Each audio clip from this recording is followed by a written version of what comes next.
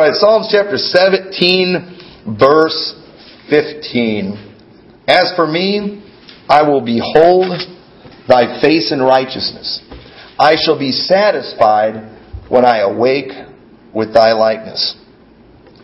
I will be satisfied when I awake with thy likeness. You know, it is an amazing thing to think, and it's something I don't think we can fully comprehend, that someday that we are going to be like Christ. There's coming a day, the Bible says, behold, I show you a mystery. We shall not all sleep, but we shall all be changed in a moment, and a twinkling of an eye, at the last trump. There's going to come a day where God, if we're alive at His coming, then we're going to be raptured. And when that rapture takes place, I mean, it's an instantaneous thing that happens where, boom, just like that, where this mortal is going to put on immortality, where we are going to be changed and be like Christ. This body that we have someday is going to be like Christ. Someday is going to be perfect. It's going to be without sin. All the temptations and things and the problems that you have now, someday, they're going to be gone. They're going to go away. It's a mystery. I can't explain everything about it. I don't know exactly how it all works. The Bible shows us some things, but there's coming a day where that's going to happen. Those who have already died and whose bodies are buried in the ground, we believe when the rapture comes, God is going to resurrect those bodies, and they are going to, when they're resurrected, they're going to be changed, and they're going to be perfect. I personally believe that when we go to heaven, people think, well, are we going to recognize each other in heaven? Because if our bodies are, perfect, obviously we're going to look quite a bit different. There's going to be some changes. I believe that we're going to be able to recognize each other. But when we see each other, we're going to see each other the way that we would have looked if we had never sinned, as if there was no sin. But at the same time, I think we'll be able to tell who everybody is. Me, I'll have a full head of hair. The bald spots I believe they'll be gone. I haven't said anything about this because I was kind of wanting to see how long people notice, but I just chipped my front tooth a little bit, and I've got a little hole there, and my wife keeps telling me I look like a hillbilly. And I'm not real excited about that, and I definitely don't want to go and pay to get it fixed. I think I'd rather look like a hillbilly than spend all the money that it would cost. But you know what? That's going to be gone. It's going to be fixed. We'll be perfect. We're going to be like Christ. We're going to be like Him. It's an amazing thing, and if you're saved today, that is going to happen to you. We believe that that's going to happen. But in the meantime, of course, we're not that way now, but anybody who has that hope, the Bible says, purifieth himself. We want to be like Christ. We ought to be striving for that. We ought to have the attitude that, hey, someday I'm going to be like Christ. So in the meantime, I need to be trying to grow as a Christian. I need to be trying to get better and to become more like Him. But today, most people, I believe, when it comes to certain areas, especially in this one, they're way too easily satisfied. We live in a country today and in a culture where almost nothing satisfies people. People can't get enough money. They can't get a big enough, nice enough house. They can't have nice enough cars. People are rarely satisfied with possessions and with what they have. But when it comes to some of these things that we're talking about, very easily satisfied.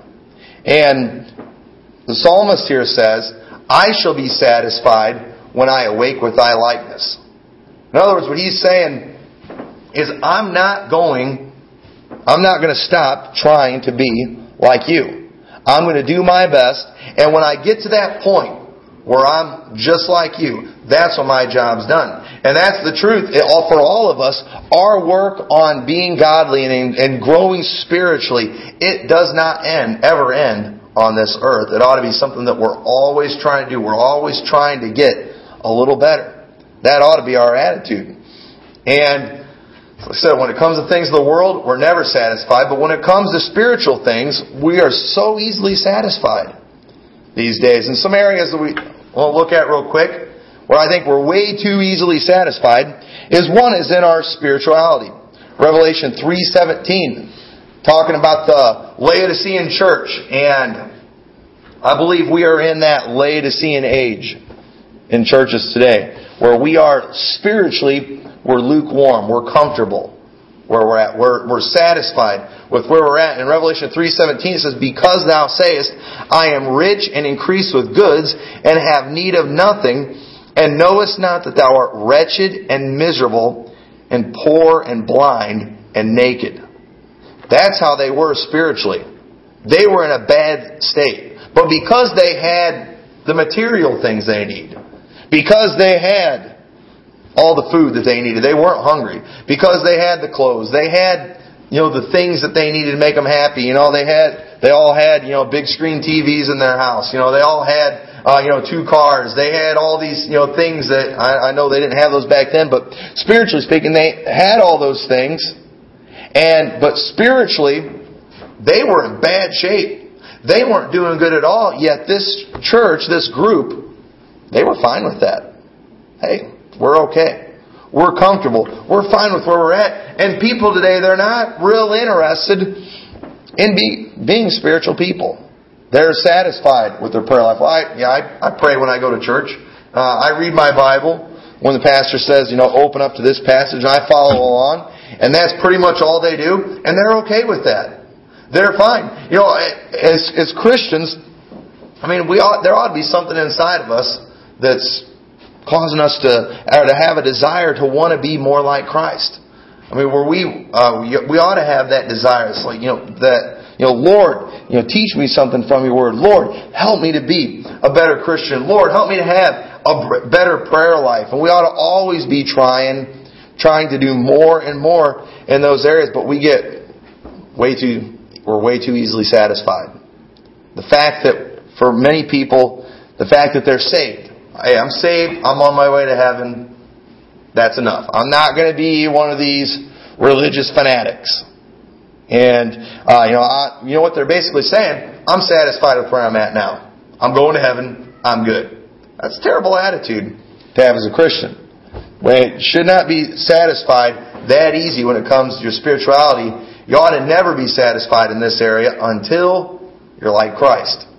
It ought to be something we're constantly working for. If you are not working on that area, then you're not only are you not right with God, but you're going to backslide.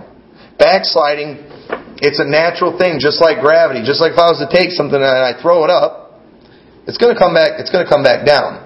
There's a natural pulling away from God that goes on, and for us to be getting closer to God, we have to be making effort. And if we're not making any effort, we're getting away from God. You can mark it down. You're getting away from God.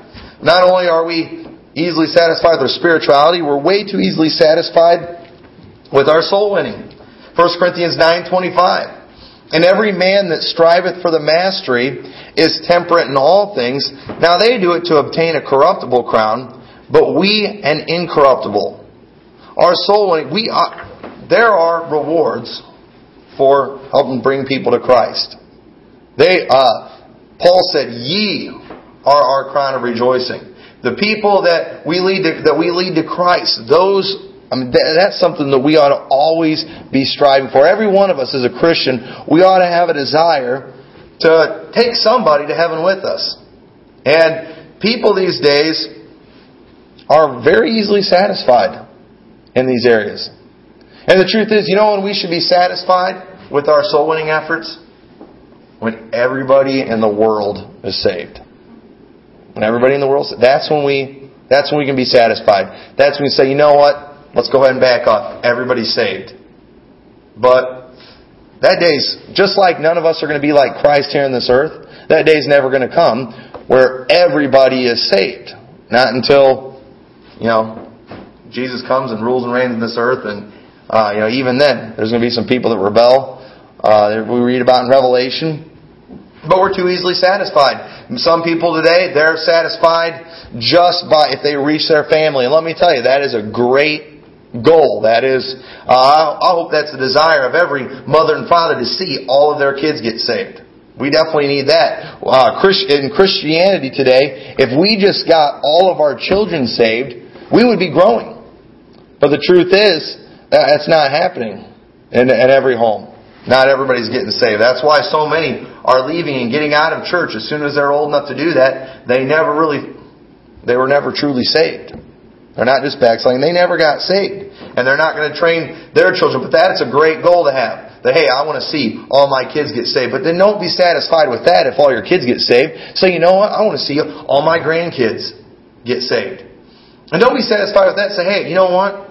I'm going to go back a little bit. I want to make sure my parents are saved. I want to make sure my aunts and uncles. I want to make sure my cousins are saved. And don't be just satisfied with that if all your family's saved. Say, you know what? I'd like to see my friends get saved. Start thinking about some of your coworkers. You know, I'd like for some of my coworkers get saved. You know what? I got some neighbors around me. I'd like to see some of them get saved. And obviously not everybody we witness to is going to get saved, but that ought to be the goal. That ought to be the goal for everybody that we know to get saved and say, you know what? Hey, I can't make these people get saved, but you know what I can do? I can at least give the gospel to all of them. I'm going to make sure I give the gospel to every one of my family members. You know, I'm going to make sure I give the gospel to every one of my neighbors. I want to invite all of my neighbors to church. I want to do that. Have those kind of goals. And then you know what? If you accomplish that, so you know what? I'd like to start seeing some people saved in other countries. Maybe try to go on a mission trip or start giving money to missions so you can have part in the rewards and then the salvations that these missionaries do. We're just always wanting to expand. We ought to do that as a church. Of course, we give the gospel here in the services, and there's we have some of the different programs. We have King's Kids, and we've been doing nursing homes, and there's different things we're doing. But I hope as time goes on, and as the years go on in this church, that we start doing more and more to reach more people. We've got a couple missionaries that we're supporting now. We do our Missionary of the Month thing, just trying to be a blessing, trying to be a help. And we should never be satisfied with those things. As a church, we ought to always be wanting to do more. If we could it ought to be a goal to see the entire town of Rock Falls get saved. And then after that, Sterling and the surrounding towns. That ought to be the goal. But many churches today, they're satisfied with just having a full house. It's like, hey, our pews are full, our offerings are good. We're fine. We shouldn't have that attitude. We've been given a great commission to go into all the world and preach the gospel to every creature. We ought to do everything we can. We ought to be thinking of new ways and new things that we can do to get the gospel out. But we're way too easily satisfied. Another area where we get easily satisfied is in our skills. In our skills. Psalms 33:3 says, "Sing unto him a new song, play skillfully with a loud noise."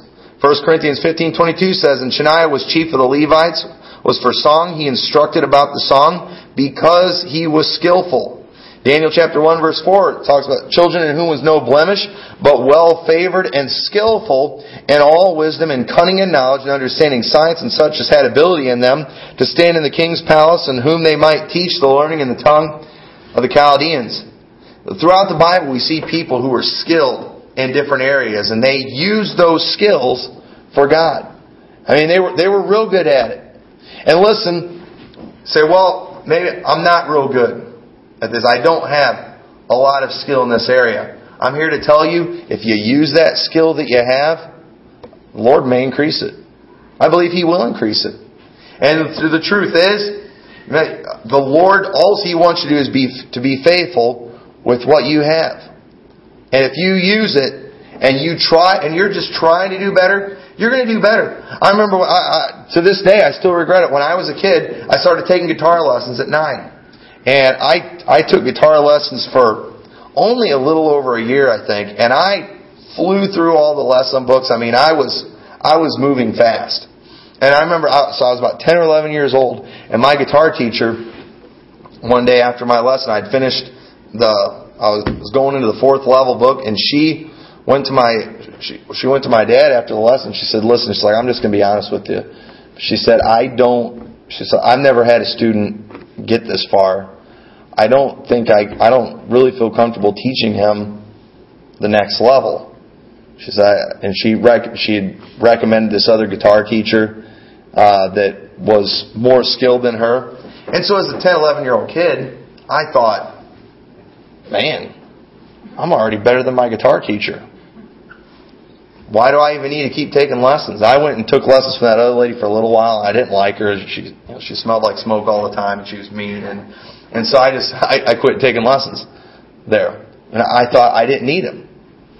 I didn't know any other 10, 11-year-old kid that was as good as I was on guitar. And I stopped taking lessons. I kept practicing. I kept playing. But I never got any better at it.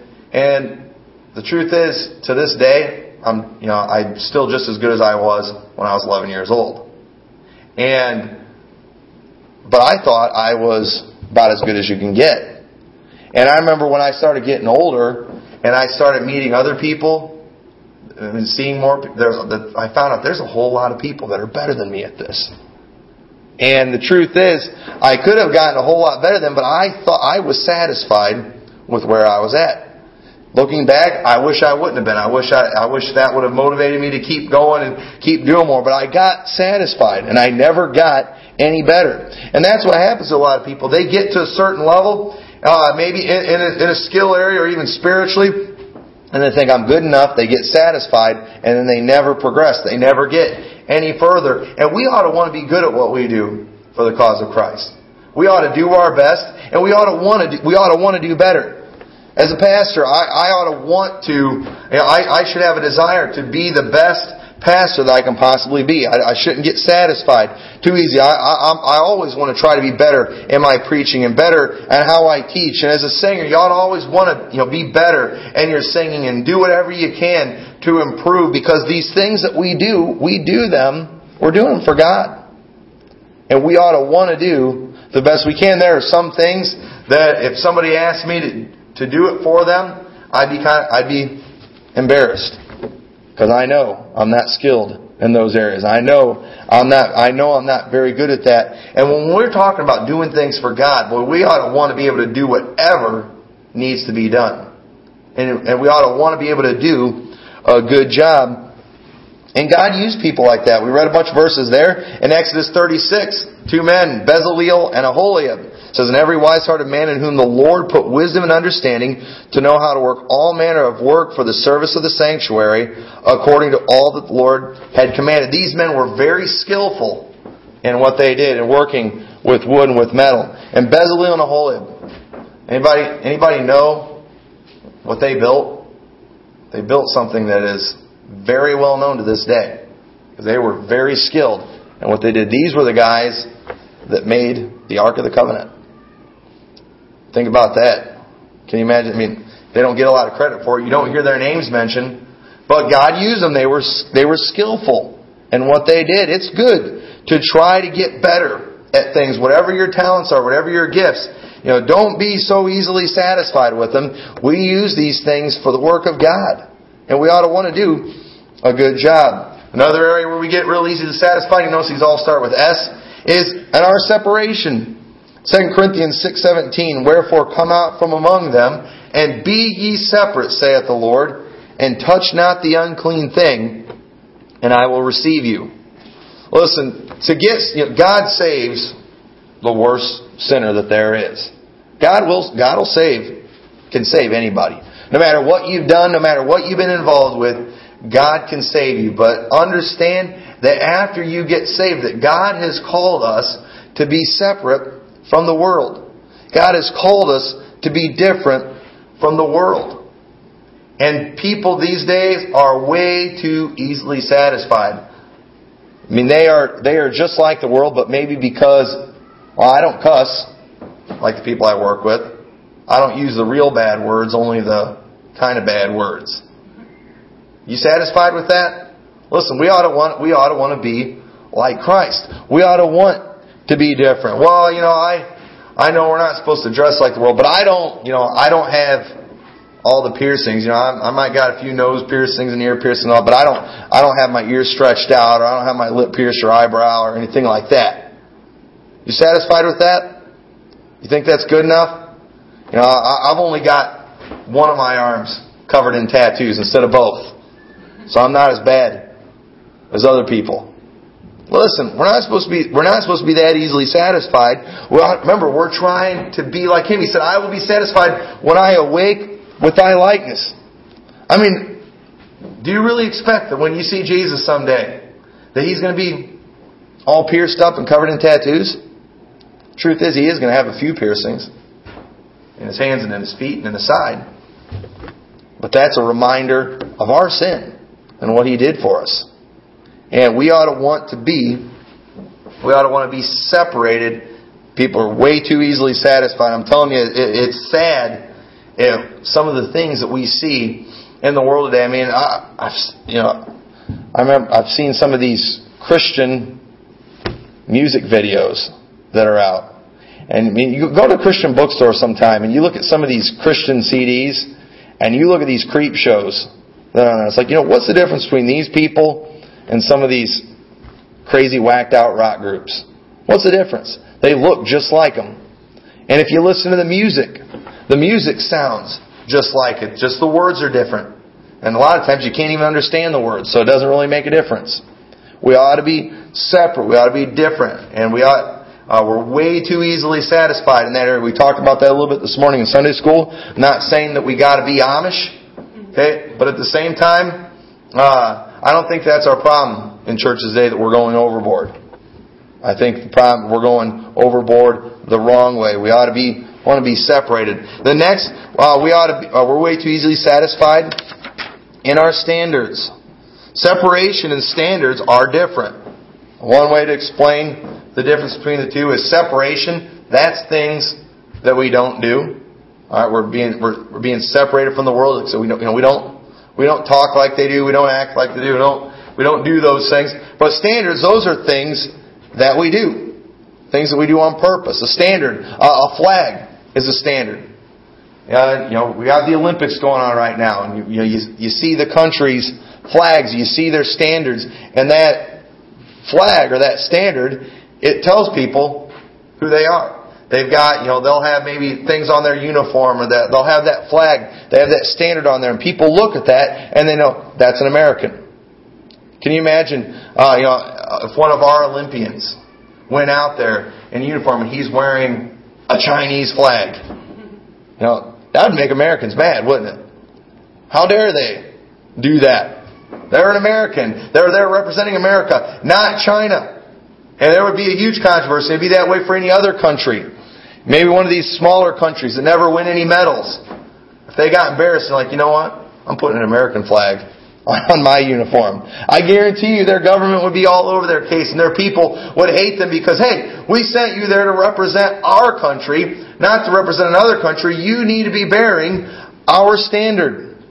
And as Christians, there are some standards that we ought to have that tell the world who we are and what we are, that they can look at us and it's obvious who we represent. You can spot the Amish. You can spot the Mormons. We saw the Mormons the other day out at the miniature golf course. And I told them, I said, how you can tell the difference between the Mormons and the Jehovah's Witnesses is the Mormons, they always have the name tags on. These guys, they had the name tags and everything, and they have little things. I'm not saying we got to do goofy things like that. I'm not saying we got to wear name tags or wear some kind of crazy hat that says, Baptist or whatever. I'm not saying that. But what I am saying though is there ought to be something that says we're different. Not something that says we're putting on a show. I'm not talking about putting on a show. I'm talking about really just being different, dressing in a way that's godly, that honors God. So I don't think we ought to have a uniform. I'm not talking about having like only a certain type of clothes that each person is supposed to wear. It would be just like if you had the opportunity to go to the White House and meet the president, you would probably, I would hope, you would dress up out of respect to where you're at. If you were asked to represent our country in an area like that, we would all be offended. We'd be upset if the president, when he went out to do his State of the Union address, is wearing a pair of Bermuda shorts and a tank top. Like, hey, this is serious. This is State of the Union. You are our president. You represent our country. You are our leader. Why don't you look like it? We'd have a big problem with that. And we represent the Lord Jesus Christ. And that we ought to be fine with showing that. We ought to have standards. That doesn't mean you have to wear a suit and tie everywhere you go. But we ought to be different in some areas. John 13:34 says, "A new commandment I give you, that ye love one another as I have loved you, and that ye also love one another. By this shall all men know that ye are my disciples, if ye have love one for another." That ought to be a standard in our life. Jesus said, "This is a commandment I give you, that ye love one another." He's talking to Christians there. People, one of the things that is evidence and that helps people know that we are God's children is when we love each other as a church. Because you say, well, how is that showing love? Well, you're going to find out, if you haven't found out already, when you have a church, especially as we grow, we're going to have more and more people come in with more and more personalities. And the more personalities and people we get in here, there's some personalities that just clash together, aren't there? There's some people that you're just not going to have the right kind of chemistry with. But you know what? Because they are your brother and sister in Christ, you still love them. We still care for each other. And when the world sees that, they're going to know that, hey, there is something different here. Look at the way they are with each other. Look at the way they love one another. Because in the world, if you don't like somebody, if they rub you the wrong way, or if you have that clash there, then you just go ahead and clash. You go ahead and not like that person. You go ahead and stay away from them. And Jesus said, "It says, new commandment I give you." We're not doing it's not the eye for an eye and the tooth for a tooth. We're loving one another. And He says, "By this shall all men know that ye are my disciples." John 8:31 says, "Then Jesus said to those Jews which believed on Him, If ye continue in my word, then ye are my disciples indeed." Now, some people will take, there's a bunch of other verses that I could have used along those lines. But what Jesus is saying there is not saying, okay, if you want to be my disciple, you have to do all these things, otherwise you're disqualified or whatever. No, what He was saying is if you are one of my disciples, if you are saved, you will do certain things. It's just going to happen. That's what saved people do. Matthew 10:22 says, "And ye shall be hated of all men for my name's sake, but he that endureth to the end shall be saved." Well, wait a minute. So does that mean if we don't endure to the end, that we're not going to be saved? Does that mean we can lose our salvation? No. What that verse is saying is, "He that endureth to the end shall be saved," for that person is saved. A person who is saved will be able to endure to the end. A person who is saved will keep His commandments. They will follow Him. You will continue in His Word. That's what His followers do. That's what His disciples do. That's why the world's always testing us and why they're always trying to push your buttons. Because even though they don't know these verses, they know that there's going to be certain things in the life of a Christian, and that's why they like to put you to the test. That's why they like to try to trip you up.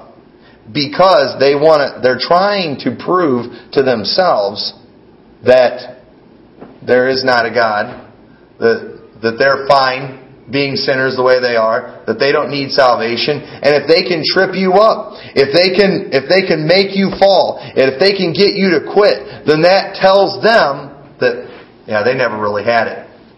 That salvation message that they were giving me, those verses, they weren't true.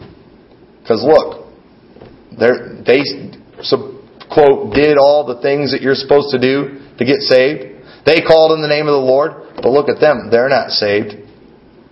But the Bible says that one that does this thing, they are saved. And I'm not saying you're going to be perfect, but there's going to be some things in your life that's going to be evidence to that. Jesus said, "Ye are the light of the world. A city that is set on a hill cannot be hid. Neither do men light a candle and put it under a bushel, but on a candlestick." And He says, "Let your light so shine before men that they may see your good works and glorify your Father which is in heaven." The world's watching us. They're watching what we're doing. They're paying attention. And they know that there are certain things, there are certain standards that are going to be in the life of a Christian. Sometimes you have some morons out there that are going to say stupid things. I've had people call before, wanting money and stuff, and they'll say, it's like, well, I'm sorry, I can't help you, and they'll say, well, Christians are supposed to, help other people. Christians are supposed to, give other people, you're supposed to, give to them that ask, and you're supposed to. It's like, well. No, I don't have to do every little thing that people ask for. They'll say, they'll do things to try to make you mad. If you get mad, and then you maybe in some way retaliate by maybe not doing something. Well, Christians are never supposed to get angry, and Christians are, they'll always put these impossible standards on us. You have some of those goofballs, and so we're not supposed to get mad. We're not supposed to retaliate, but sometimes we lose our temper a little bit. Doesn't mean we've lost our salvation. It doesn't mean we're not a Christian. But at the same time, there are some things that people recognize should be in the life of a Christian. And it ought to be our desire to have those in our life. And it ought to be our desire to add some of these things to our life. And we ought to be satisfied when we're like Christ. It's like, well, I'm good enough right now. I'm satisfied. I'm not going to worry about adding. I'm not going to add any extra good works. I do enough good works. No, we always ought to want to do more. We ought to always have a desire to do more things to get the gospel out and to let people know who we are. We get way too easily satisfied with things. And if I could ever do anything as a pastor, one thing that I hope that I can do, and one thing I hope that we can do for each other, is to always challenge each other to do better. I hope, and I believe we will. I know the day is going to come where we fill this place up, and I hope we're not. All right, well, the place is full. We don't need to worry about trying to get anybody else. Listen, we ought to always want to do more. I'm not saying, don't be content with what we have, but it ought to always be a desire for us to add and to build and to do greater things for God. That ought to always be our desire. Well, we got enough outreach ministries. No, we always want to be doing more. I'm not saying do more than we can handle. I'm not saying that, but we ought to at least want to be doing it. We ought to want to be busy for God. We ought to want to be doing things, and don't get too easily satisfied. So many churches today, and when churches get like this, it's only a matter of time before they're going to go out of business. The people, they get satisfied with where they're at, and they get comfortable. And maybe I've known pastors, they wanted to start bus routes in their church. Be like, man, we can't get all them wild kids coming into our church. They're going to tear the building up, and that's going to be a big expense. Blah blah. So what? Those are souls that you're bringing to church.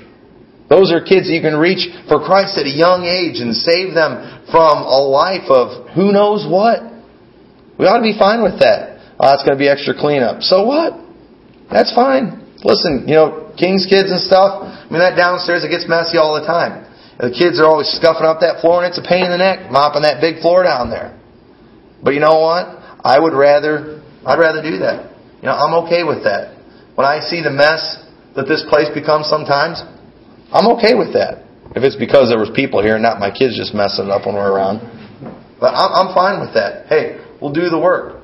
And the more people we have coming, the more we do as a church, the more work there's going to be. I was talking before church. Our electric bill was really high this last month. Running the air conditioners a lot. And that was just running them on Sundays and Wednesdays. It's like, well, we can't do any more around here because then we'll have to do it even more and our electric bill is going to go higher. Oh well, we're doing something for God. It might cost us some money. It might be some extra work. And we ought to be okay with that. That ought to always be the desire. Don't be so easily satisfied in these areas. Psalm 17:50 ought to underline, ought to memorize it. As for me, I will behold thy face in righteousness. I shall be satisfied when I awake with thy likeness. Imagine all of you probably looked in the mirror today, and if you were honest with yourself, if we're all honest right now, we'd say, you know what? We all got a long way to go. Let's not be satisfied with where right now. Let's do whatever we can to be a little more like Christ. And keep doing that every day until that day comes when we're in His likeness. So let's stand together with our heads bowed and eyes closed.